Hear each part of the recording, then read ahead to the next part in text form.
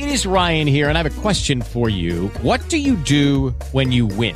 Like, are you a fist pumper, a woohooer, a hand clapper, a high fiver? I kind of like the high five, but if you want to hone in on those winning moves, check out Chumba Casino. At ChumbaCasino.com, choose from hundreds of social casino-style games for your chance to redeem serious cash prizes. There are new game releases weekly, plus free daily bonuses. So don't wait. Start having the most fun ever at ChumbaCasino.com. No purchase necessary. VGW. Void where prohibited by law. See terms and conditions. 18+.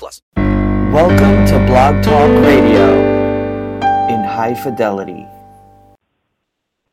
And tonight, Poetry Santa Cruz presents a reading by Garrett Hongo and Robin Lysne. Len Anderson, this man right here, will introduce Robin Lysne.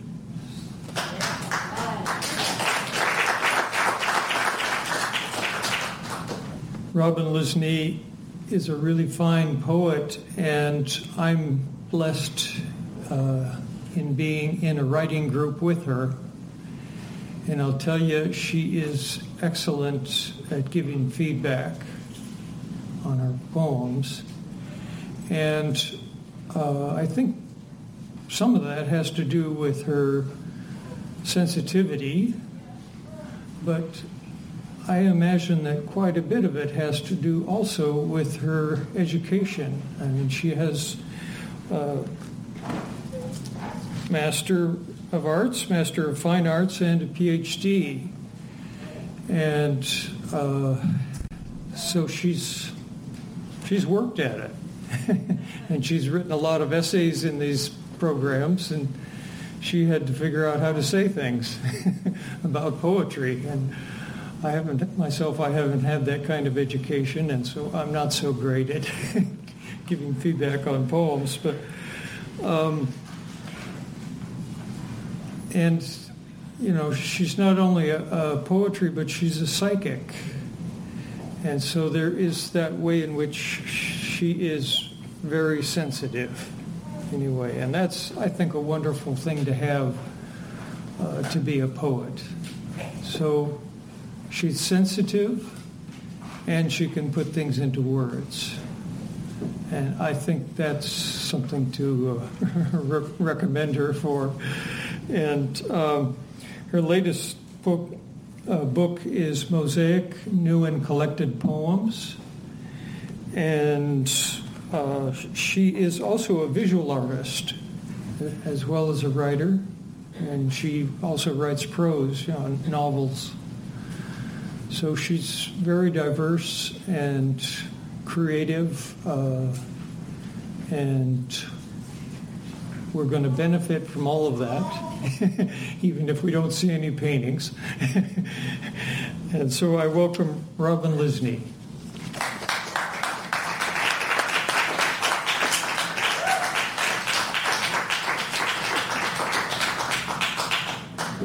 Hi, it's nice to see friends and neighbors here. This is so great.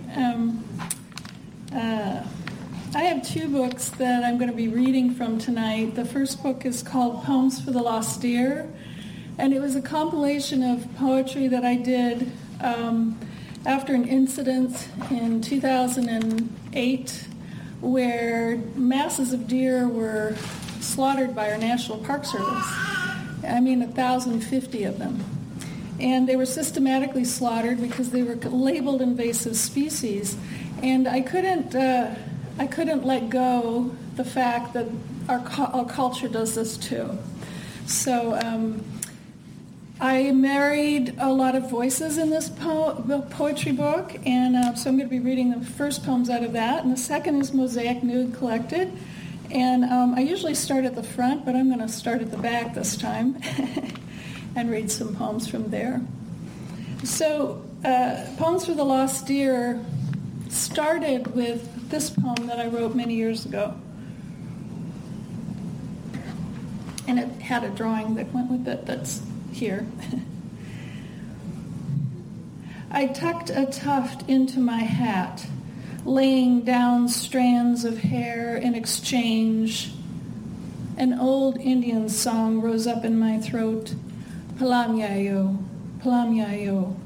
Thank you, Creator. Wankantonka, Tokahea, Shewahielo. Tufts of their fur lay at my feet. 7 white deer appear grazing on a hillside. An apparition? Their presence answers. Their gaze at me, going back to grazing, just after asking for a sign, is writing my path. After fasting for 2 days, walking those hills, rounding the corner of a yellow trail. So this book was my thesis at Mills when I was doing my M.F.A. And the bad part about doing an M.F.A. in your 50s is that you pay for student loans into your retirement. But other than that, it was a great opportunity. I'm really glad I did it. This book gathers together voices of different factions that represent the deer, represent the people against and for the thing that went on for many, many, many months up there for years. Actually, it was a culmination of years of protests. People were protesting against it. 80% were against the slaughter. And so I felt the one voice that was missing were the deer. So this poem is from them. We have been roaming these green hills as long as any of us remember.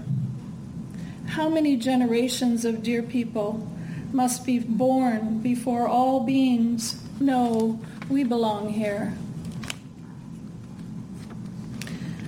These deer were brought to Point Reyes National Seashore by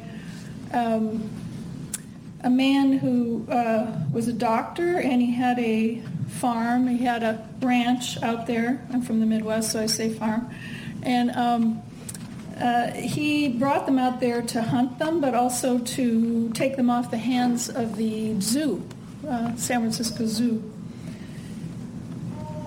So I thought that was interesting because the political factions were really pressed out there. So this was question number 2 for a park ranger.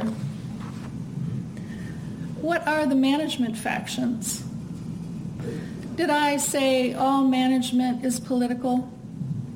Scientists say our data shows we need so much water for logging, fisheries, wildlife. Politicians say we need to cut trees for jobs, houses, imports. So they take 100 feet along streams and rivers. Do they really need that much land? Loggers just take anyway. Fines not big enough to offset trees. Ranchers say, don't let the wolves, bears, mountain lions kill my cows, pigs, sheep.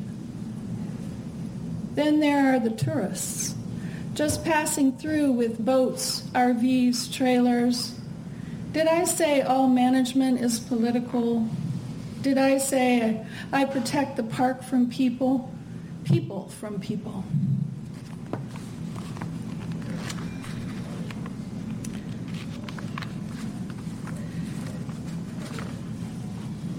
January 31st, 2008. This is really recent, so that's why it's also kind of shocking. Then the hunters came, metal hellbirds overhead, 800 to 80, all our males dead. She hears us. She who sent us hears these shots too. We sing our shrill death cry for them. We sing our ghost dance for the fallen.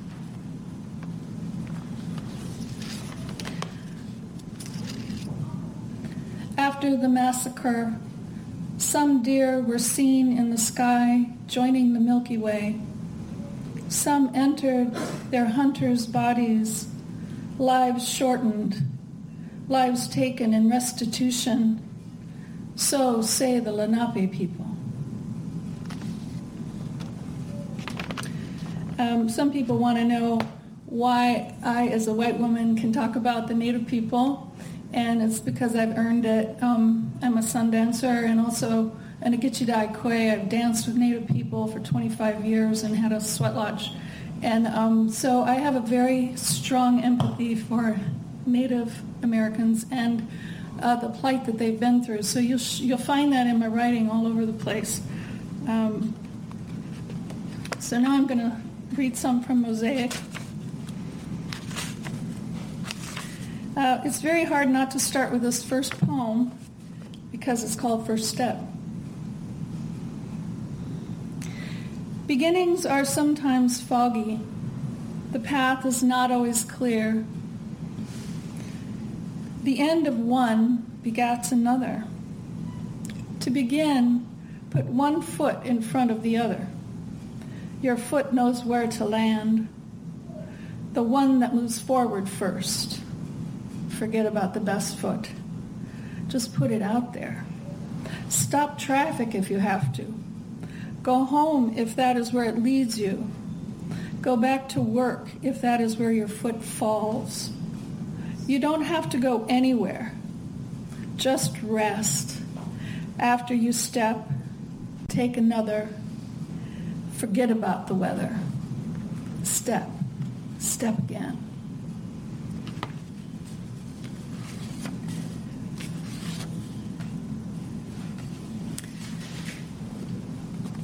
A lot of us at my age are dealing with parents that are failing, and of course I'm no different. This one's called Premonition 3. The picture you sent, a ketch sailing off into the early orange night, black clouds darkening, all but your single boat. Remind me that your 87 years are strong yet waning. Your soul longs for the sunset, your Viking ship farewell. In my heart, I hand you a rose. I wish you the best, Dad. Odd how Mom did the same, announced her death with sunset painting, hers by the lake and dark trees, making a kaleidoscope to the end of the water. My sisters know too, and we are giving out our whereabouts just in case of emergency. He lived to 99, so we waited a while.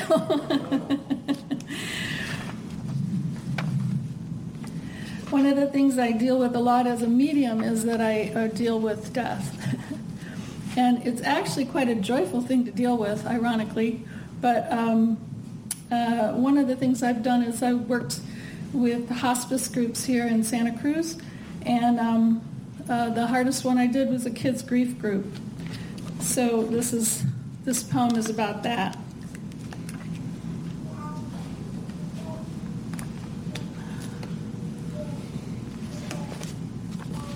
It's called Grief Group. The children float together after their tsunami has struck. They float and stare at the sun, gazing up, looking towards heaven. Some roll over like fish and search the bottom for answers. They drift with the tides. All day they float, asking why. They swim to this boat, still no answers. Then one child ties a message to her grandparents on a balloon. Another sends a whole painting folded up, ties it on tight, and releases the balloon to a father somewhere up and up. Every night we close the circle in the same way. Wait for parents to come, join hands. Someone starts a love squeeze until it's passed, all around the circle, making our raft.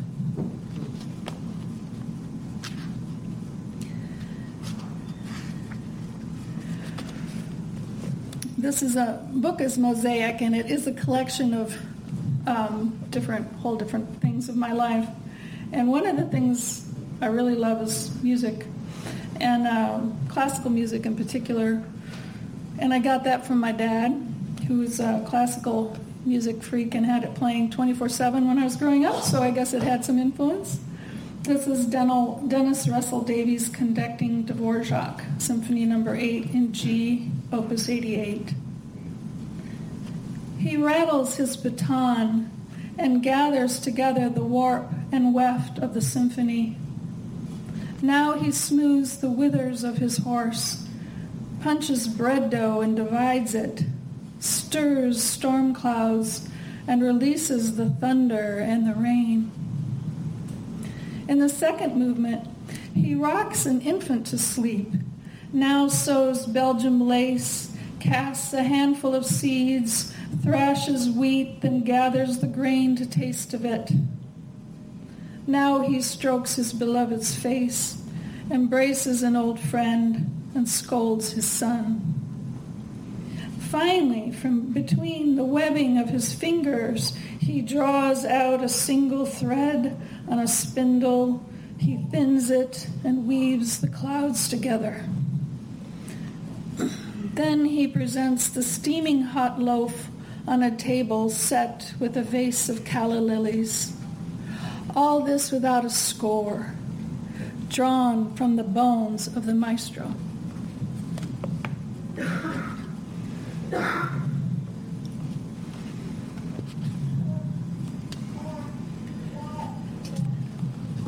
One of the things I'm really interested in is his rites of passage. Rites of passage is not known a lot in our culture. It's gotten better over the last 30 years, but my first master's was on kids and rites of passage for teens and boys in particular. And so this poem reflects this. It's called Rite of Passage. Waves lapping in the channel, bathing the young male whale, bathing the kayaks that swim around him. It is not unusual for whales to be seen on these shores, but for one to come into the harbor at the moment a father and son are reassessing their life together, at the moment when the father says, I release my burden of carrying your part of this relationship. I release it to you because today I see that you are a man. At that very moment, the whale surfaces, displays its broad tail, dives in slow motion back under the brine, right where the two were walking on the jetty. And here they are now, man and man, walking together as the young whale sounds.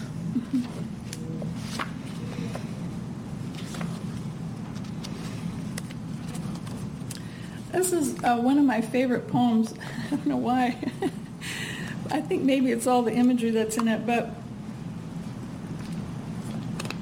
in the first edition of this book, I put it in twice, so of course I had to edit that, but anyway. It's called Generations Fly Before Us. You have to see in 3 dimensions. When we slice through meringue, dive through the silent white cathedrals, our wings like spatulas shave through the puffs of potential thunderheads. Flaps lift and tilt our trajectory just enough to aim down the canal of clouds, glide along the broad thigh of Lake Michigan into Chicago, our destination.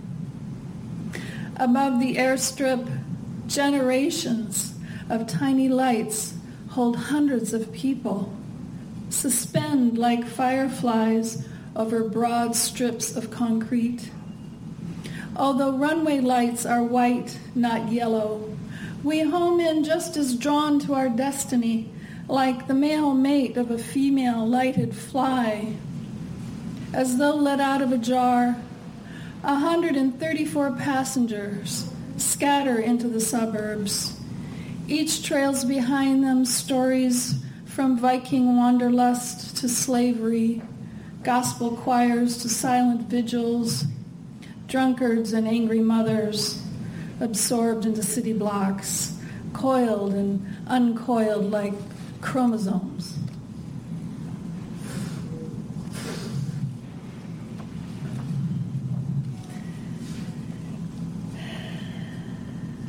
How you all doing out there? So this one is when we deal with our parents, you know, it's such a dance, isn't it? And and my mother and I were very much alike. She was highly intuitive. She saw spirits and ghosts like I did since I was a little kid. And so we would compare notes in church and say, hey, you see the one behind the minister? And my dad would be going, what are you guys talking about? And we also were both artists. And so this was a poem I wrote for her while she was in her last stages of pancreatic cancer. It's called Sketches. Nothing will stop cancer from killing my mother, except today the way she talks to the birds while adding a hint of red-orange to the cheek of the Chinese baby whose portrait she draws. What will heal her soul are those moments as she lays on her pillow and goes into the garden of her heart to visit herself there, the way I taught her to go in, to prune the vines, to meet anyone she needs, to complete with what is required.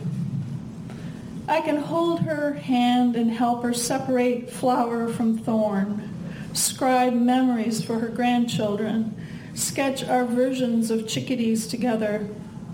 I have traveled across country to see them through this, and tonight my parents are out with friends, so I dine alone with Mom's cups and saucers, sit in her chair, slip on her sweater, wonder how many days exactly remain to savor.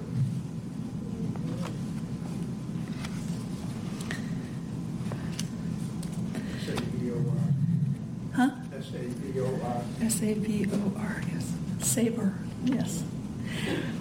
This is a poem I wrote for another local writer, but he's not just local. It's for Stan Rushworth. It's called Brave.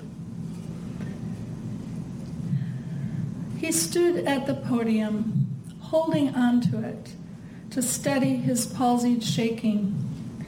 Then, like a sun dancer, he bore his chest to be pierced, chanting his poem prayer to the earth for us to wake up to her sacred body. As the elder medicine man, he called in wind, earth, fire, water. He invoked the very power as it rained gently outside in response. He called out to all of us, she is yours to care for. Then he said, somewhere in the chanting to the young ones, she is your mother too, take hold. Then he closed his eyes as he read the incantation, his spirit hand brushing over her muddy body. He placed her markings on his own face, over his brow, on his cheeks, a line on his chin. He ended the way he started, releasing the four directions, giving thanks for the fire, earth, water, air, calling to wind.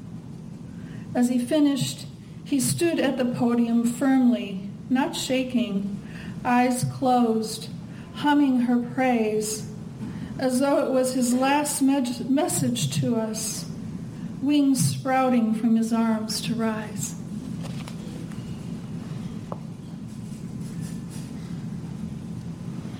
Okay, so there's love poems in here too. So this one is called Ethereate. Tonight you are invisible. Come through the walls on your own, uninvited. Tonight I am weak, don't have the heart to kick you out. I want you here, regardless of my resistance. We curl and uncurl for hours. You are a crow, an owl, a cat, silent yet felt. Tonight is an infusion, a territory, an explosion, hand on bodies. How singular the beaten tapestry night, feathers fly and sleepless pillow beating. The actions of the day are an unwound wing. How is it you are here and not here? Did I pull you in, or have you come again over my protestations? You come through my dreams. We discuss everything. You are still here by morning. As you get up and walk through and away, you say, I will see you later. I don't believe you. Can't believe you. The scent of you is still in my bed. your invisibility lingers all morning.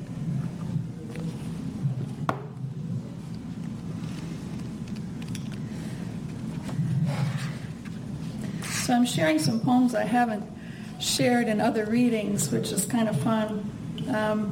This one is called Carrion Hunters.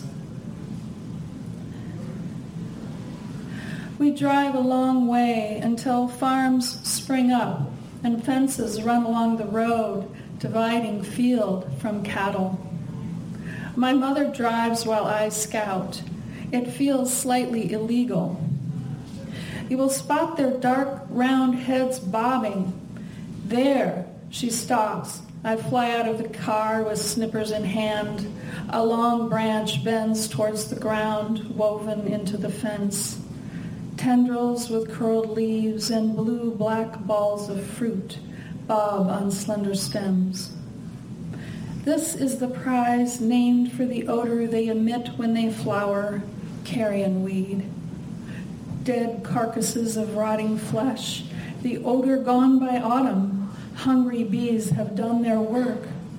These vines hold a graceful fascination of branch-to-branch thoughts, blue heads against white walls, tendrils spiraling out, dried leaves all but removed in a careful plucking ceremony, the stem hard and bare as a bone, arching.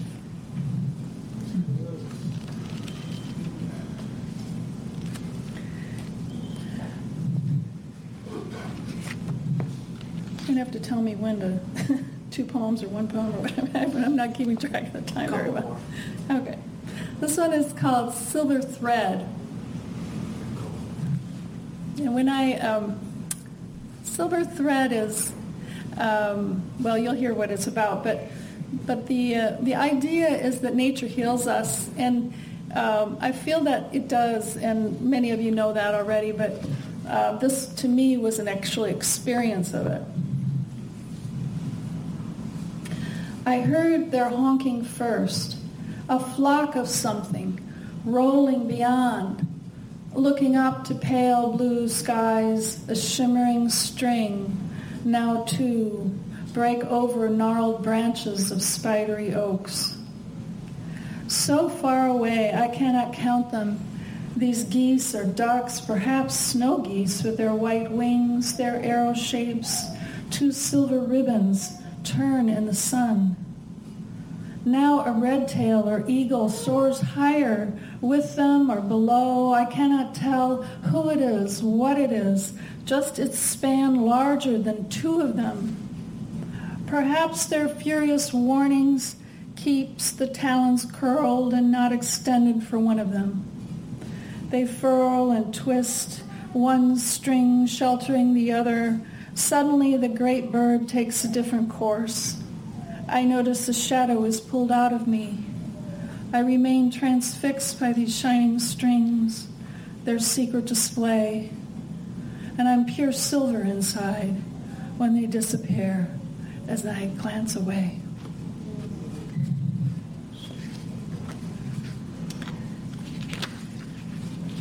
This one, I'm going to do 2 more. This one's called Wolf Medicine. And in Native traditions, many Native traditions, when you see an animal in the wild, it's your medicine, and you get it. It's yours.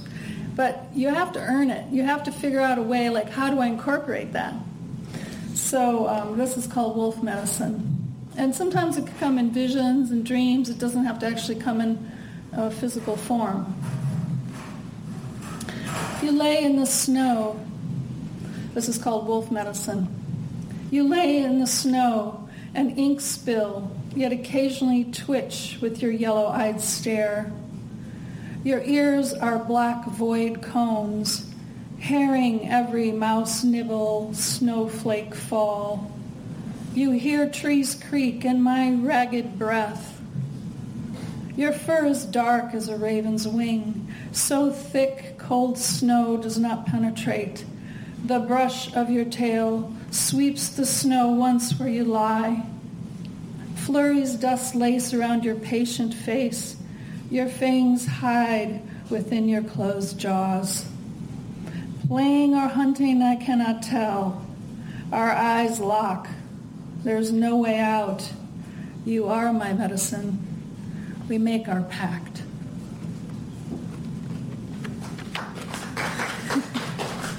Thanks. This one is the last one I'll read tonight, and it's called Jasmine Pearl. And you can all guess where this is. Jasmine Pearl. Enter the tea house where burls of maple slabs have been made into tables, the tops carved and polished. Hot water is poured over the Buddha by the server, over the cup to warm it as it swirls down a hidden drain, match maple shimmer. The steaming cup in my hand is full of fragrance. As I sip the tea, inhale the scent, I see in my cup a woman from a small Chinese village whose job it is to lay out flower petals over leaves to infuse them over and over. She then rolls these very green tea leaves carefully into pearls, hundreds of pearls an hour. Snapshots of her unwind with the fragrance. Her labor is inhaled with the jasmine scent. I taste her anger and her love, feel her longing. I taste mine too. We are awash in a hot sea of flowers, a sea between, a sea of longing. We are awash in a sea of hot love. Thanks.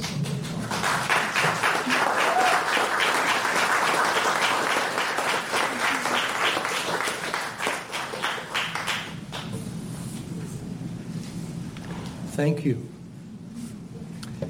So, Dane, where is Dane? Right here. Dane will introduce Garrett Hongo for us. Oh, and by the way, our poets have agreed to a Q&A after the reading, so stick around. We're so pleased to have Garrett Hongo read for us tonight. I love the town he was born in, Volcano, Hawaii. Growing up on the North Shore of Oahu and in Los Angeles. Garrett was educated at Pomona College, University of Michicah, UC Irvine, where he received his M.F.A. And as you can tell, he has a lot of books here that we invite you to peruse afterwards. He's a prolific poet. Some of his work includes Coral Road Poems, Volcano, a Memoir of Hawaii, and The Mere Diary, Selected Essays, which was just published last summer. If you'd like to see recent poems of his that are forthcoming or have appeared in magazines such as the Harvard Review, Poetry, New England Review, Kenyon Review, and Plume, his honors include a Guggenheim Fellowship, a Fullbright Fellowship to Italy, marvelous, 2 NEA Grants, and the Lamont Poetry Prize from the Academy of American Poets. He teaches at the University of Oregon, where he is the Distinguished Professor of Arts and Sciences.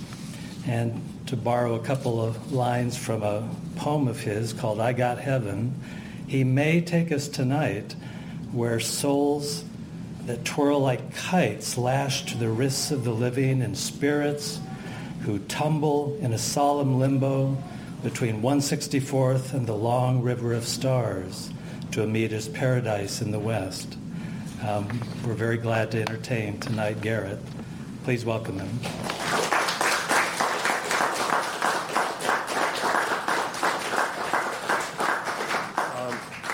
Well, it's nice to be here. Thank you all for welcoming me. I've been in the store once before, I think about 25 years ago, just browsing. And there might have been a poetry reading I was ignoring, which now I feel very guilty about.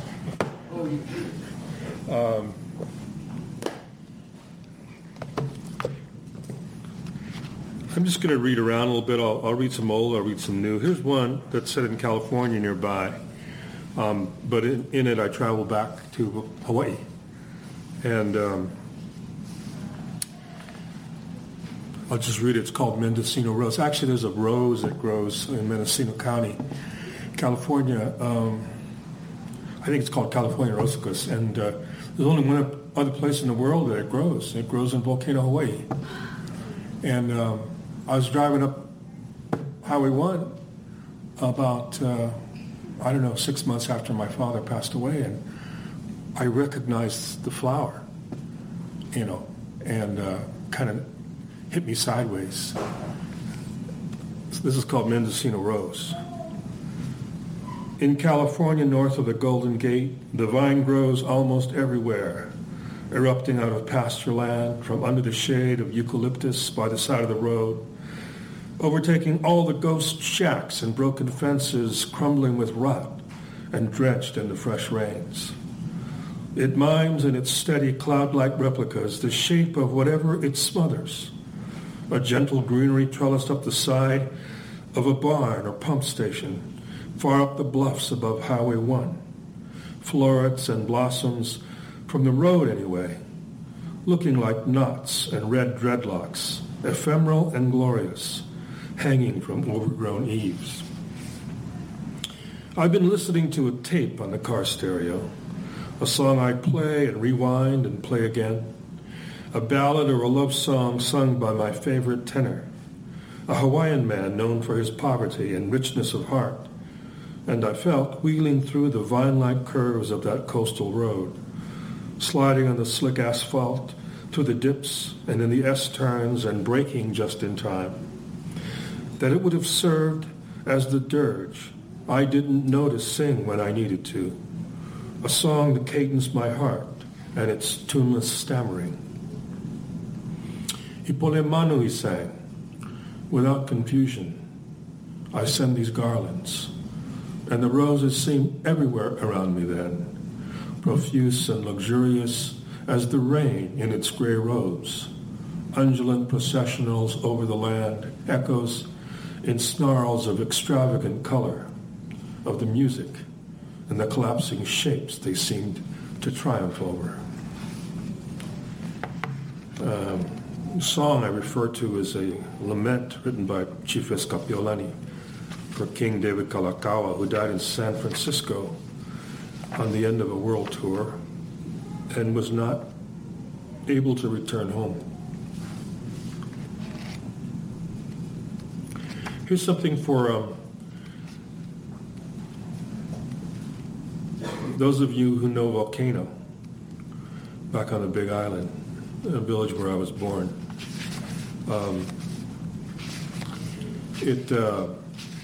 It's really unusual for me in the sense that it's highly, spiritual and unsarcastic.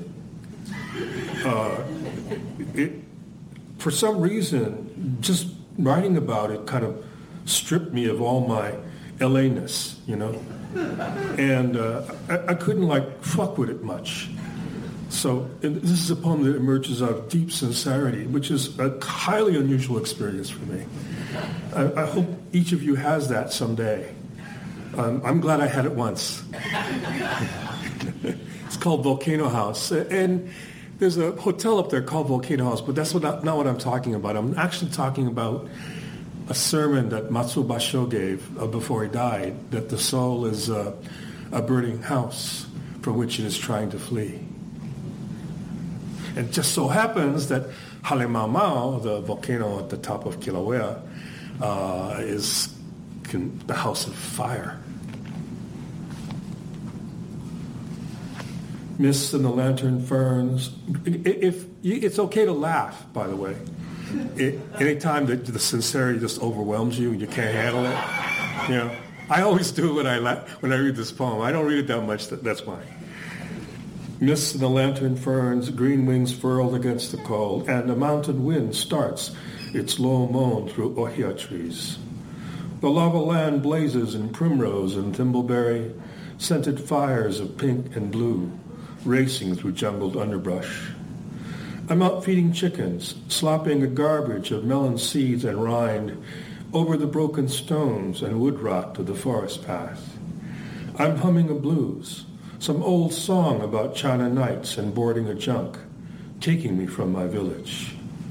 Miles in the distance, Kilauea steams and vents through its sulphurous roads, and a yellow light spills through a fault line in the clouds, glazing the slick beaks of the feeding chickens, shining in their eyes like the phosphorus glow from a cave tunneled miles through the earth.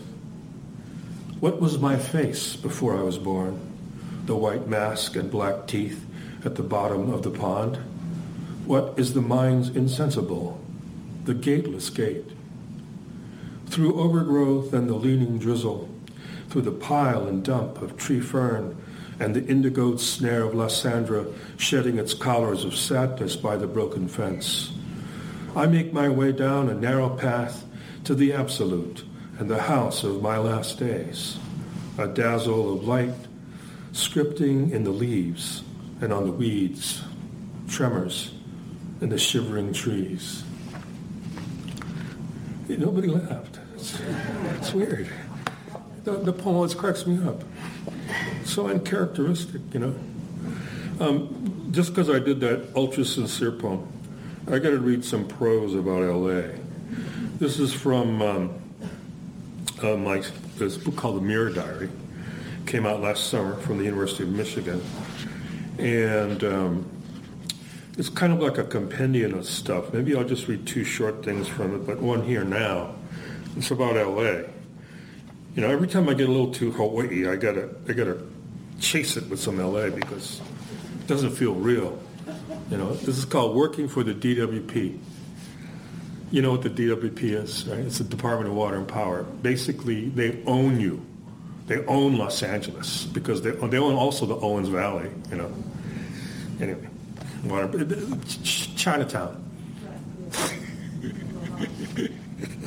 I did a little dialogue on Chinatown with a film critic just this past winter. It was very interesting. She thought it was a masterpiece. I said, "You like all those slant-eye jokes? Wait a minute." She was like, "Well, I was just speaking in terms of film history. I'm talking about slant-eye history, man. Okay, working for the DWP. I better not say anything anymore. Every summer between school years while I was in college, I worked as a seasonal meter reader for the Department of Water and Power of the city of L.A. This meant that I spelled regular workers over the summer months so that they could take their vacations, about 2 weeks long each. They really gave them a lot of time off. As there was an entire pool of meter readers, this meant I worked throughout the summer months. My job was to walk a given route each day, taking me through just about every neighborhood in L.A., from the Van Owen Reservoir to the San Fernando Valley, to the loading docks and canneries on Terminal Island and San Pedro, and make readings of the electric and water meters. I walked the Chicano neighborhood in the hills around Dodger Stadium and read water meters buried in the dirt. I strode briskly through neighborhoods in Watts where I saw children walking pet cockroaches on makeshift leashes of thread and string. I've had a shotgun trained on me through a peephole, a policeman sweep his sidearm past me tracking a fleeing thief, and Dobermans and German Shepherds and Rottweilers pursuing me foaming at the mouth. I read meters throughout the Hollywood Hills and saw a beautiful rock star naked, walking her pet Afghan hounds around her spacious backyard. Carole King. I read George Harrison's meters. I read James Jones's meters. I read the meters at the Hollywood Bowl.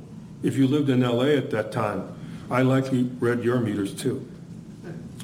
Well, I was always on the move, speed walking from meter to meter, jumping fences, leaping over brick walls, cutting through a whole residential street's worth of backyards. I still had a lot of time to think.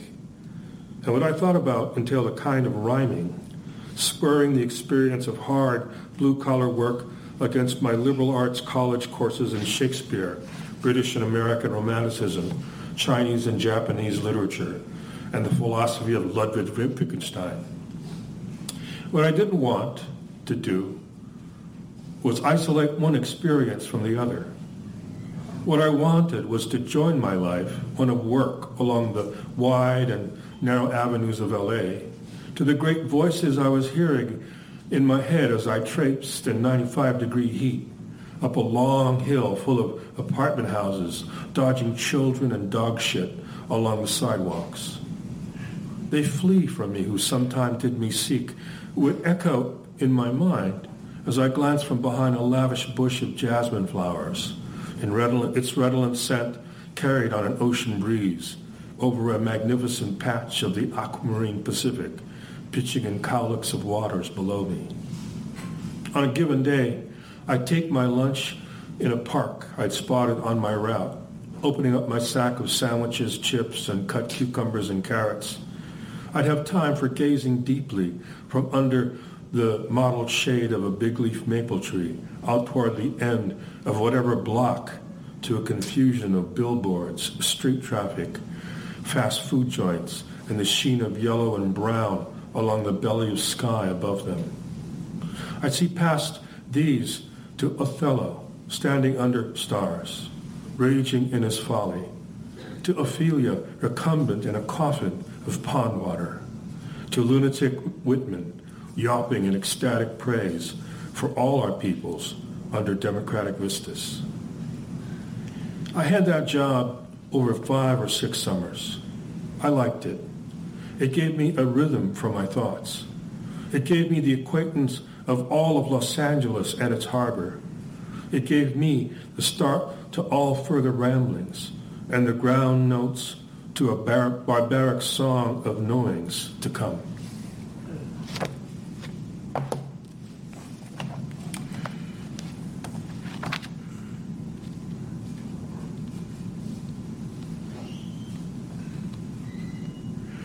This is from the last book of poems I published, the most recent. It's called Coral Road. Maybe instead of talking about it, I'll just read the poem. It sort of explains why the book is called Coral Road.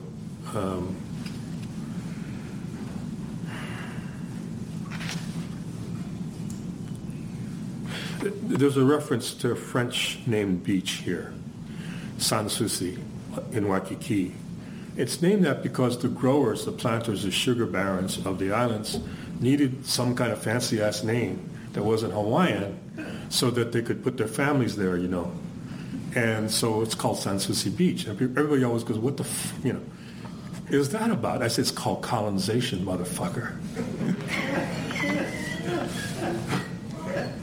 Coral Road. I keep wanting to go back across an ocean, blue-gray and uncaring, white cowlicks of waves at the continental shore, then the mid-sea combers like white centipedes far below the jetliner that takes me there.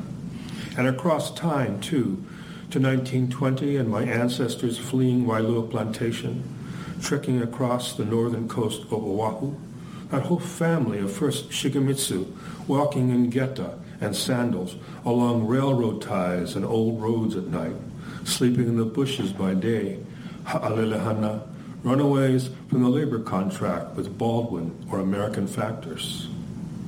My grandmother, 10 at the time, hauling an infant brother on her back, said there was a white coral road in those days, pieces of crushed reef poured like gravel over the brown dirt, and at night, with the moon up, as it was those nights during their flight, silver shadows on the sea. It lit their path like a roadway made of dust from the ocean of clouds. Tsukinomichi is what they called it, the moon road from Wailua to Kahuku. There is little to tell, and few enough to tell it to. A small circle of relatives gathered for reunion at some beach barbecue or Elks Club veranda in Waikiki. All of us having survived that plantation sullenness and 2 generations of labor in the sugar fields, having shed most all memory of travail and the shame of upbringing in the clabbered shotguns of ancestral poverty. Who else would even listen? Where is the Virgil who might lead me through the shallow underworld of this history? And what demiurge can I say call to them? Loveless ones through 12 score stands of cane, chittering like small birds, nocturnal harpies in the feral constancies of wind. All is diffuse, like knowledge at dusk, a veiled shimmer in the sea as schools of baitfish boil and revolve in their iridescent globes, turning to the olive dark and the drop-off back to depth below, where they shiver like silver penitents, a cloud of thin summer moths, while rains chill the air and pockmark the surface of the sands at Sanssouci, and we scatter back to a humble Chinese buffet and cool sushi, spread on melamine platters on a starched white ribbon of shining cloth.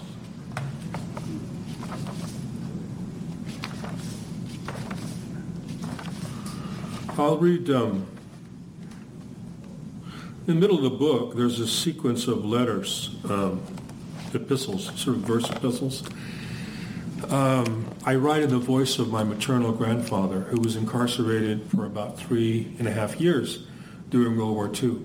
It wasn't with the evacuation from Executive Order 9066. Before that came out, starting in February 1942 through May of 1942, there was a roundup of community leaders in December and January after Pearl Harbor, where they took away basically the Japanese American intelligentsia, journalists, accountants, doctors, attorneys, school teachers, and in Hawaii, shopkeepers. My grandfather sponsored Japanese aliens as school teachers to come over and teach the language to the plantation kids. And as a storekeeper, he had a shortwave radio and guns and ammo. So he got hauled off for a while. He spent most of the time in a prison on the Navajo Nation in Arizona. It's a fact that was part of me for most of my teenage life, ever since he told me the stories. But I never could do anything with it, except pay homage in oblique ways to his memory. And I was in Italy one summer, and all of a sudden it just hit me how to do it. One of the things that as a poet you're asked to do, of course, is to represent, right? It becomes a very complicated task when your history is complicated. It becomes a very complicated task when you know things. It's better not to know shit, and you can really write really good poems. But if you know too much, you're a fiction writer or a nonfiction writer. You can't write poetry like that. This is anyway what my workshops told me in undergraduate school in the M.F.A. You're too complicated, Garrett. Why don't you just stick to one little thing, Write about fortune cookies or something, just like everybody else, Why don't you write haiku? There's your tradition. You know what I mean? And so here I was with this ancestor who was incarcerated for many years unjustly. And I'm reading the poetry of Tadeusz Różewicz, the great poet, freedom fighter. I'm reading Czesław Miłosz, about the resurrection of Western civilization after World War II in Poland. I'm reading Pablo Neruda, César Vallejo. I'm reading, great poets. And trying to square all these cubes of information, fact, and shattered feelings with what I know. So what I decided to do was to pretend my grandfather wrote letters to all the great poets of incarceration during the 20th century. He writes to Miguel Hernández, who dies in a prison in Madrid at the hands of the fascists in Spain. He writes to Tadeusz Różewicz, he writes to Neruda, and he writes to the Chinese poets detained on Angel Island. So I'll read that to you. And most of you don't need any explanation about that, so you know about the poetry that was carved into the walls and barracks and bedposts on Angel Island by these detainees. This is dedicated to the memory of Him Mark Lai, the scholar at Cal State University San Francisco, who first translated these poems into English. Kubota, my grandfather's name was Kubota. Well, in Japanese it would be Kubota, but in Hawaii you don't say it like that. You say Kubota. Kubota, the Chinese poets detained on Angel Island.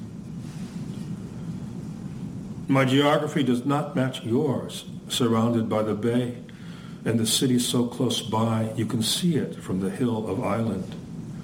I'm in the middle of an ancient sea, raised up out of water to make a dusty land of red and pink rock, yellow cliffs, and snow peaks far from the great ocean you crossed from your home villages.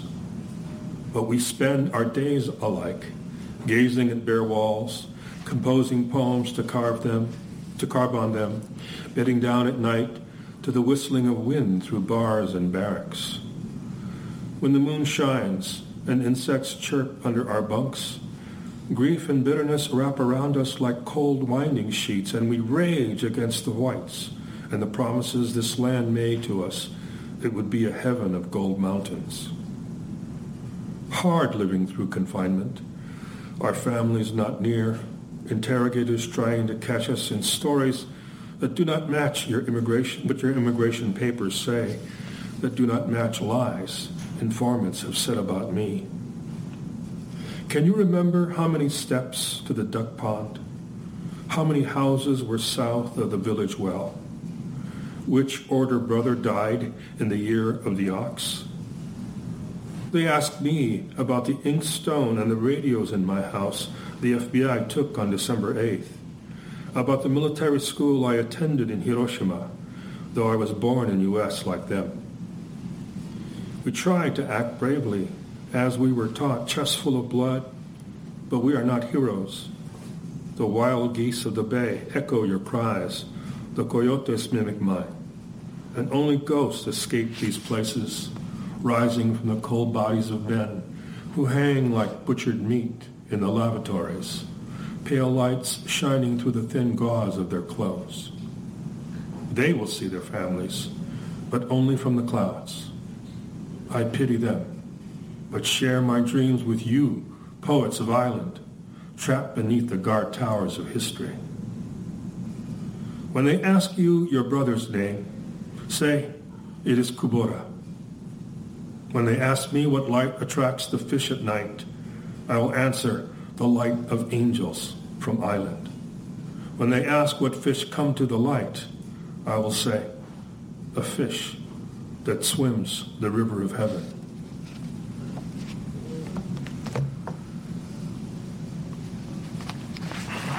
Here's that poem that was quoted.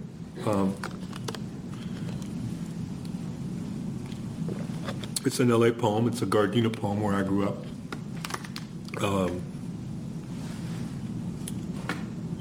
It's about Bonodori, you know. It's a, you know, there's one in Santa Cruz, I believe. There's one in Watsonville, or there used to be. And it's basically a Buddhist dance party at night. It comes from Pure Land Buddhism, which says that if you circumambulate the, what's it called? The Odoriza, counterclockwise, each time you go around is one less year that a soul has to exist in the limbo between incarnation and complete extinction in nirvana. It's about expiation and release of souls. But really, it's an excuse to get down, you know.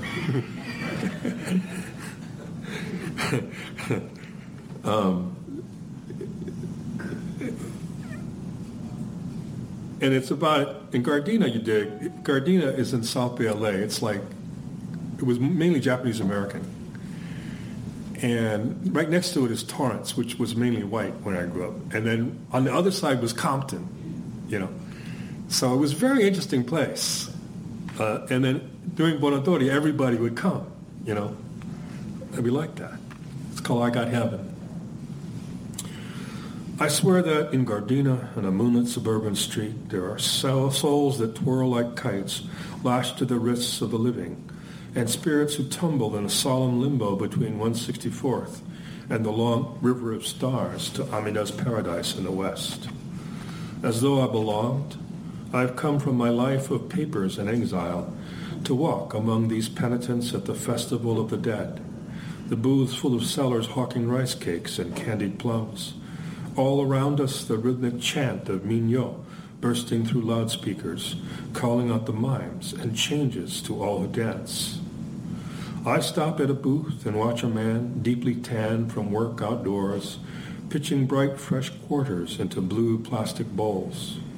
He wins a porcelain cat, a fishnet bag of marbles, then a bottle of shoyu, and a rattle shaped like a tam-tam he gives to a child. I hear the words of a Motown tune carrying through the gaudy air. Got sunshine on a cloudy day. Got the month of May. As he turns from the booth and re-enters the river of heaven, these dancers winding in brocades and silk sleeves, a faith-lit circle, briefly a swarm in the summer night. So,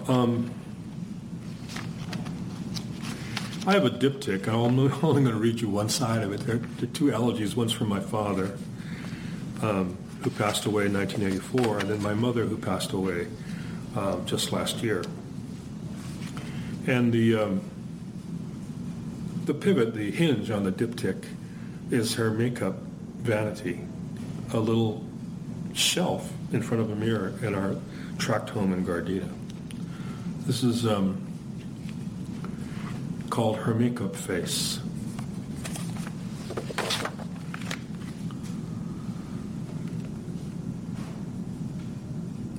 There were years at her bedroom vanity, daubing on makeup, fussing with clips and brushes, a clamp for eyelashes, the phalanx of powder jars and perfume bottles, assembled like the glassy face of a wave standing over a box of Kleenex. She'd paint on lipstick, then blot the excess with a fold of pink tissue pressed between her lips, pulling pins and a net from her hair, grabbing up her purse and high-heeled shoes, almost ready to step up the tiered flights of the City Hall stairs and the long day's work bossing the typists and clerk twos. How long was this her life, composed or grudging amidst the clatter of machines, the pouches and memos that swelled like a tide of incoming blather each day? She stood at her desk, commending Stella Sue from Memphis, Elena from Jalisco, and Kay, short for Keiko, from Boyle Heights. How many times must she have thought of flowers floating in a tree, archipelagos of plumeria buoyed on their branches as a soft onshore wind brought the scent of the sea to the subtropical pietà of a mother and her newborn, wrapped in blue flannels, in her arms as she sat on a torn grass mat on the lawn by the browning litter of blooms beneath a skeletal tree by a bungalow in Kahuku. In her last illness, while lying comfortably in her bed in the semi-private room of the care center in Carson, California, her mind and lifelong rage sweetened by the calm of forgetfulness, she said she wanted to go back, that it was a good place, and she'd like living there again. Ripe mangoes and guava taste every day, she said, and everybody knows your family best. She spoke in pidgin like this, without demands. No fusillades of scorn, nor admonishments like I'd gotten steadily since childhood, the torch of discontent that had lit a chronic, rancorous facade had doused itself in the calm waters of a late-life lagoon that caught her in its tidal fingers and captured her moonlight face so that when she gazed upon me those last days, she did not scowl, but smiled, her tyrannous visage made plain, beatific, without blemish of pain or artifice. I'm just going to read two more. Then we can talk story, as they say. Here's a poem to make the young people gasp, man. I was at a Rise Conference in Vermont last summer, and I read the title of this poem, and there was this from the audience. It was really the strongest reaction I invoked that night.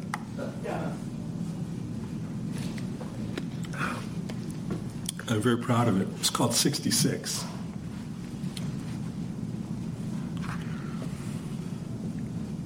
And I wrote it in France, so,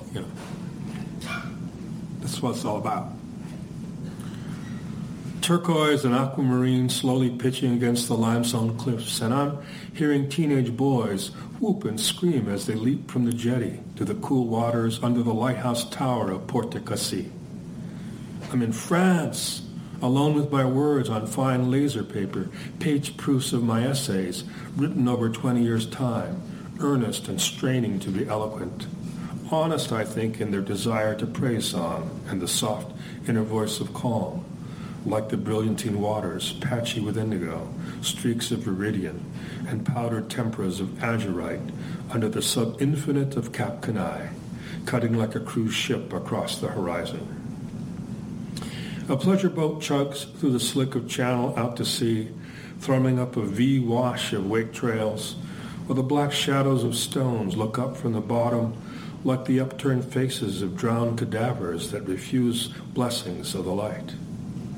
The angling rock beneath the red-tipped tower of a warning siren jutting out over the sea to the left of where I sit smoking a Robusto on Camargo's terrace reminds me of the lava promontory Laia Point somehow.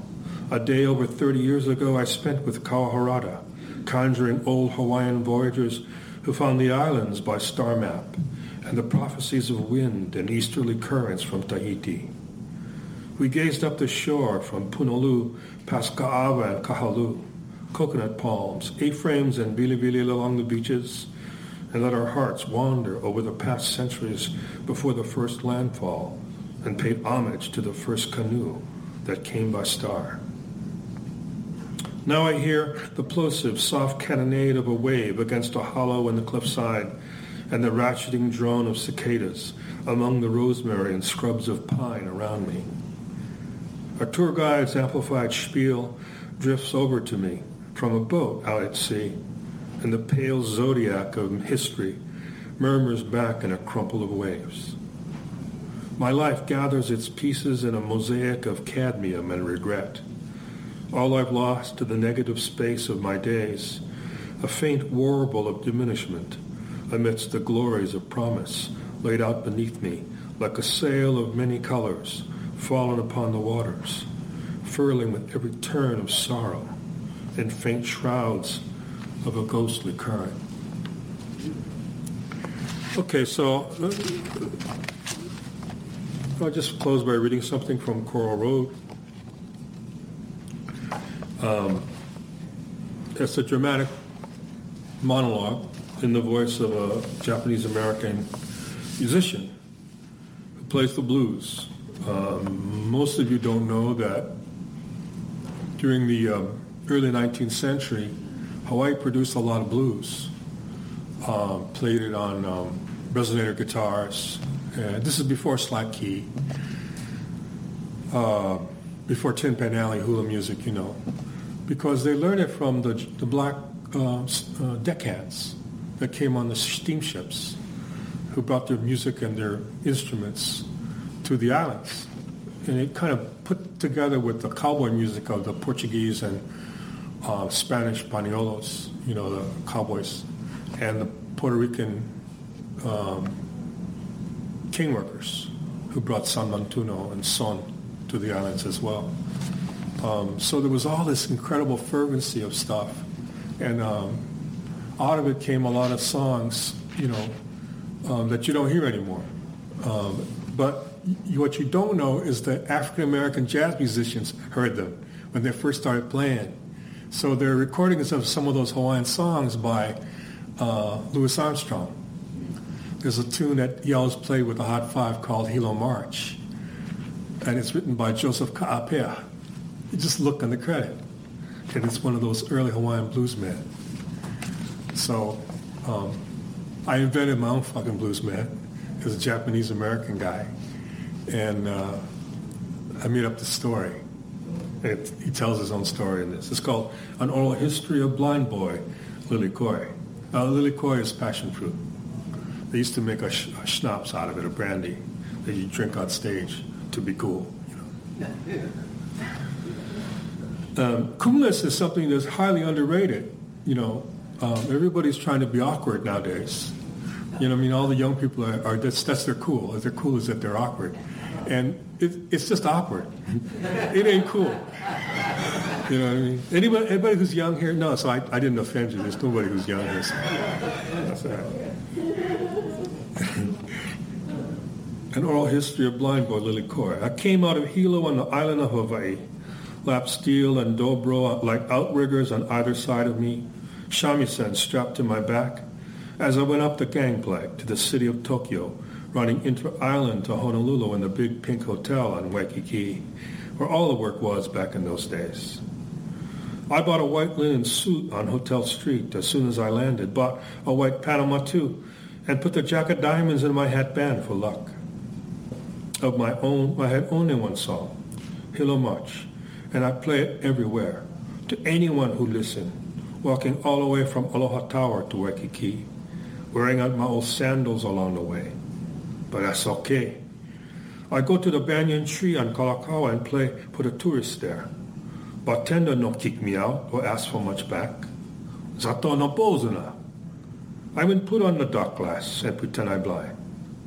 I play the slack key, some hula, an island rag, and make the tourists laugh singing Hapahaole song, half English, half Hawaiian. Come sundown though, I had to shoot. The contract entertainers would be along, and they, no one like Manini like me, stealing the tips, cockroach the attention.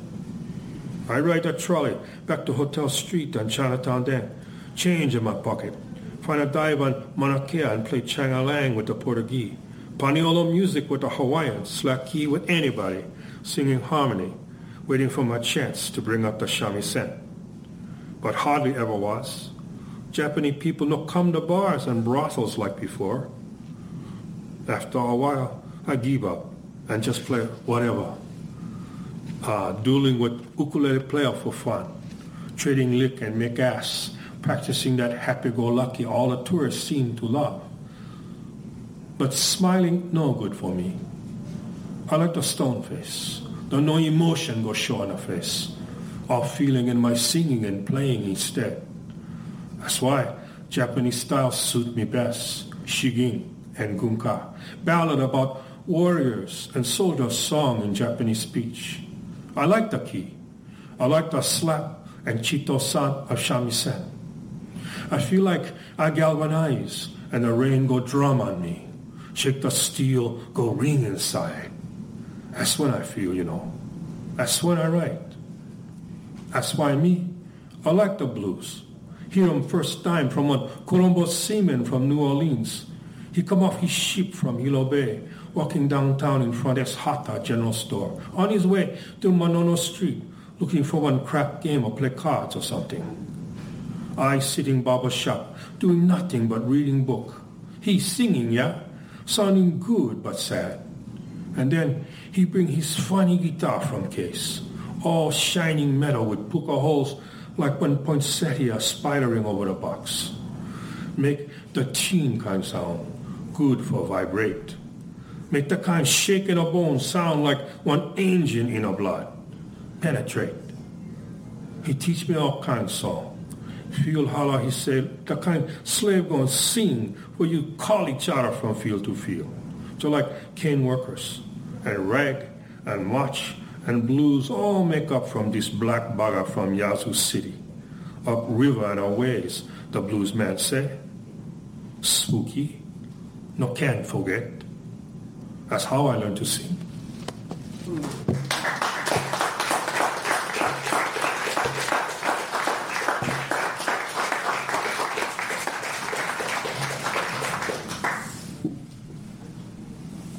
Okay, time for some questions.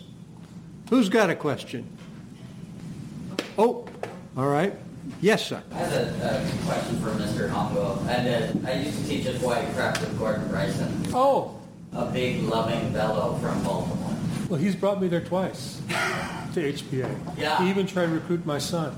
Yeah. He's in Baltimore now. But I know. I told him I was coming to see you tonight, and he was really excited. But a couple of years ago, I was teaching River of Heaven in a a course I was doing on literature of Hawaii, and one of the things that sent me to the dictionary and other places were a lot of your kind of musical references and musical language. And I was just sort of curious. It's probably more a reflection of my own ignorance than anything else, but your own kind of musical background and how that sort of informs your poetry and your writing.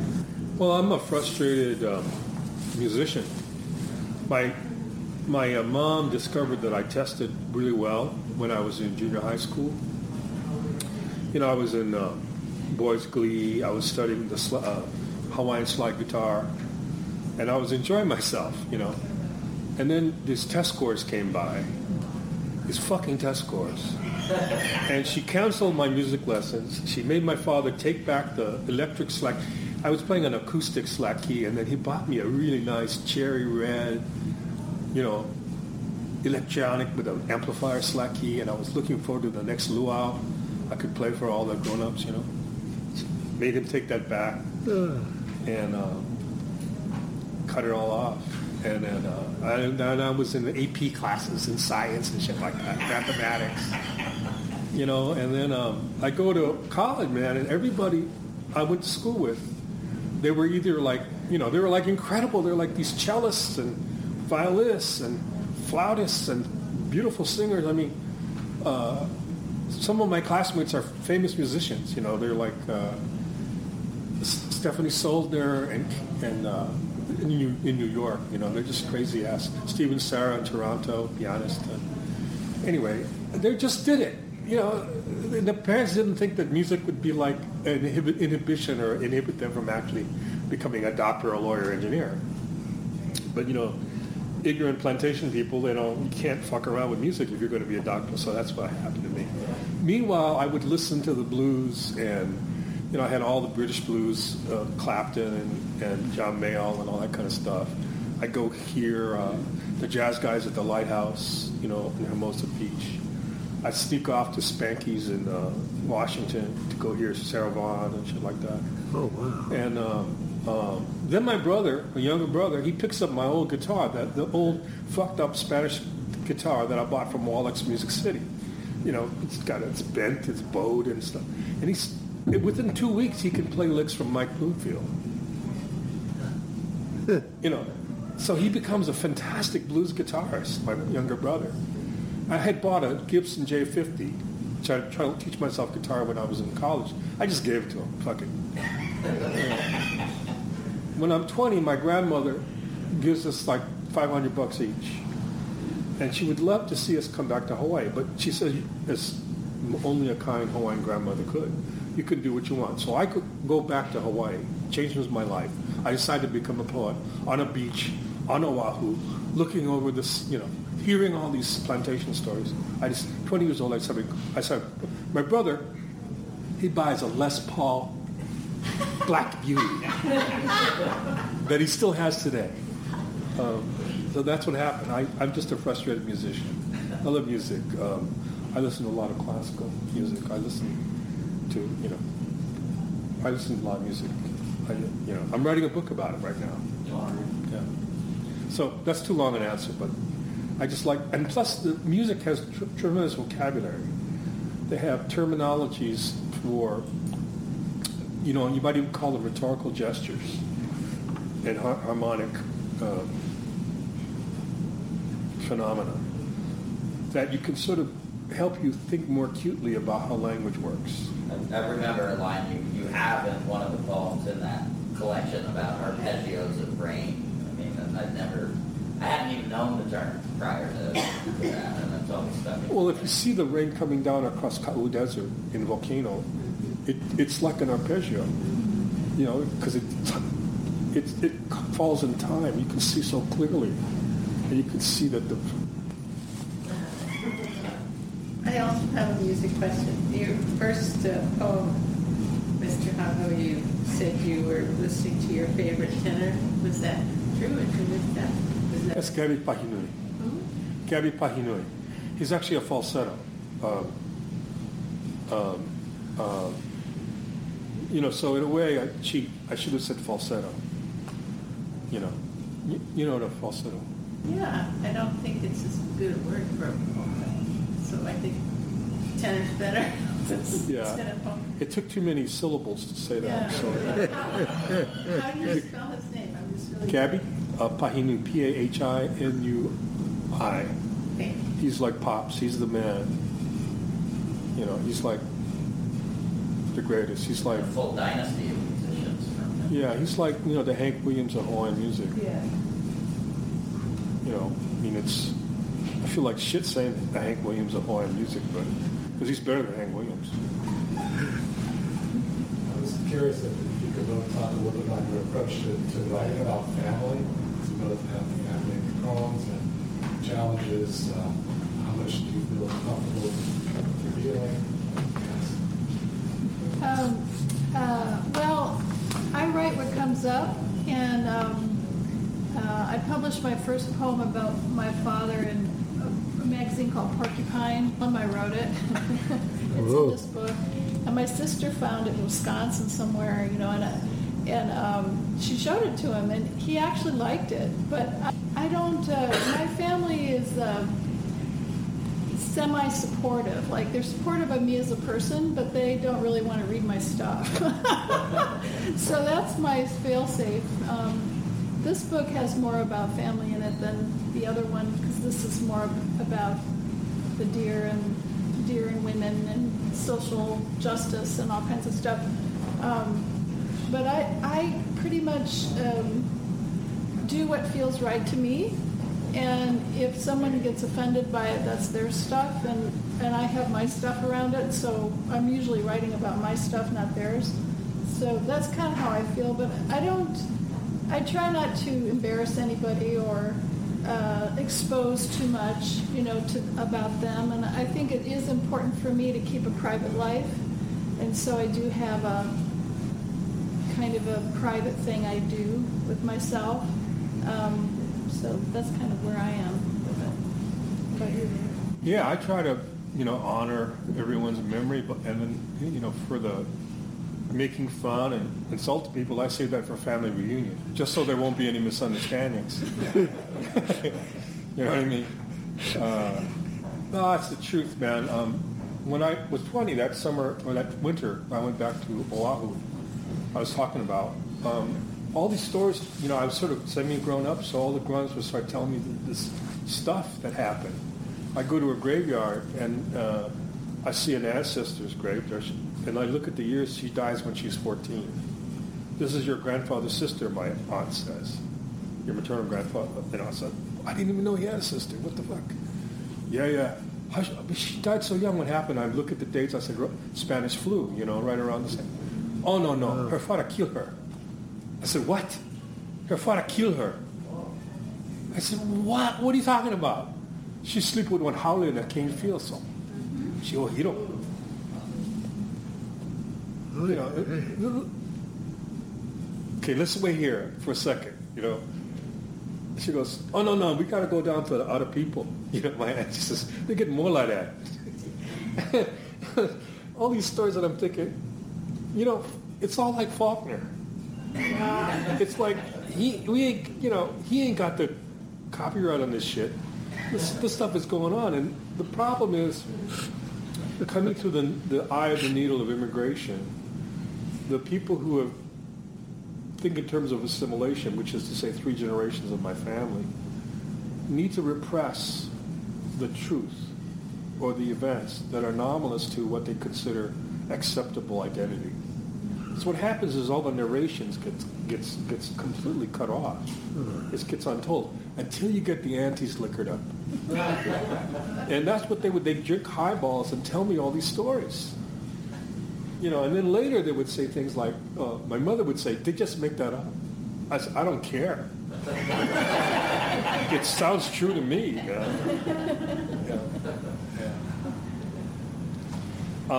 I asked, I was writing Volcano, which tells a lot of tales out of school. You did. Family history of my father's side. And I was kind of worried about it, which I shouldn't have been. But, you know, you can't help it because you grew up wanting to be middle class, right? And you can't really shake it. It's still there. So I went and asked a very famous writer, elder to me, kind of an auntie. I said, you know, I'm really worried about when this book comes out and what my family will think. And she said to me, Garrett, don't worry. Once you're famous, they'll just love it. They won't read it, but they'll just love it.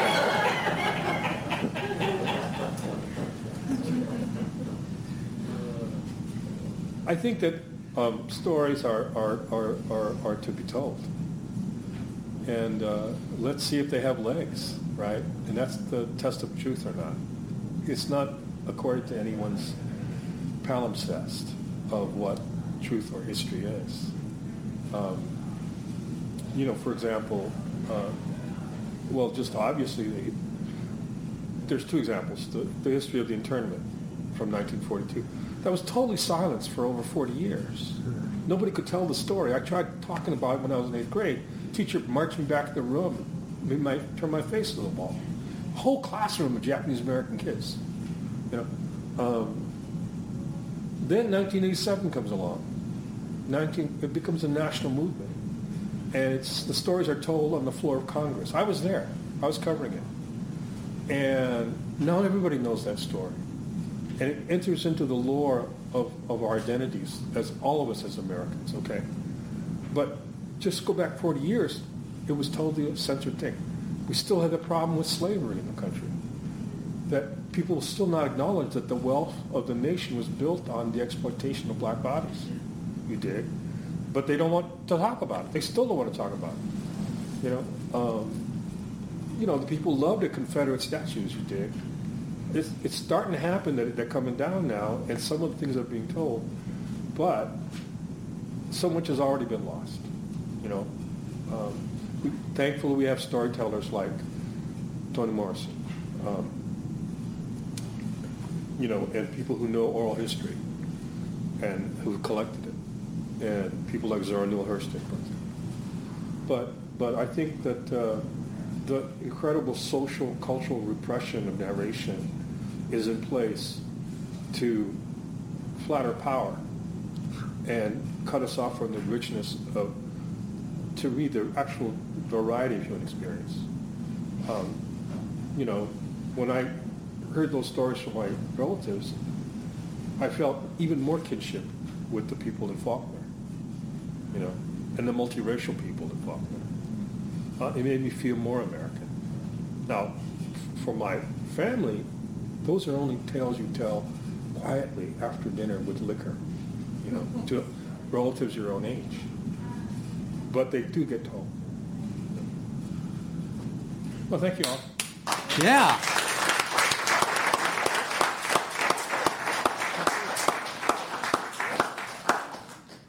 With the Lucky Land Slots, you can get lucky just about anywhere. This is your captain speaking. We've got clear runway and the weather's fine, but we're just going to circle up here a while and get lucky. No, nothing like that. It's just these cash prizes add up quick. So I suggest you sit back, keep your tray table upright, and start getting lucky. Play for free at LuckyLandSlots.com. Are you feeling lucky? No purchase necessary. Void where prohibited by law. 18+ terms and conditions apply. See website for details.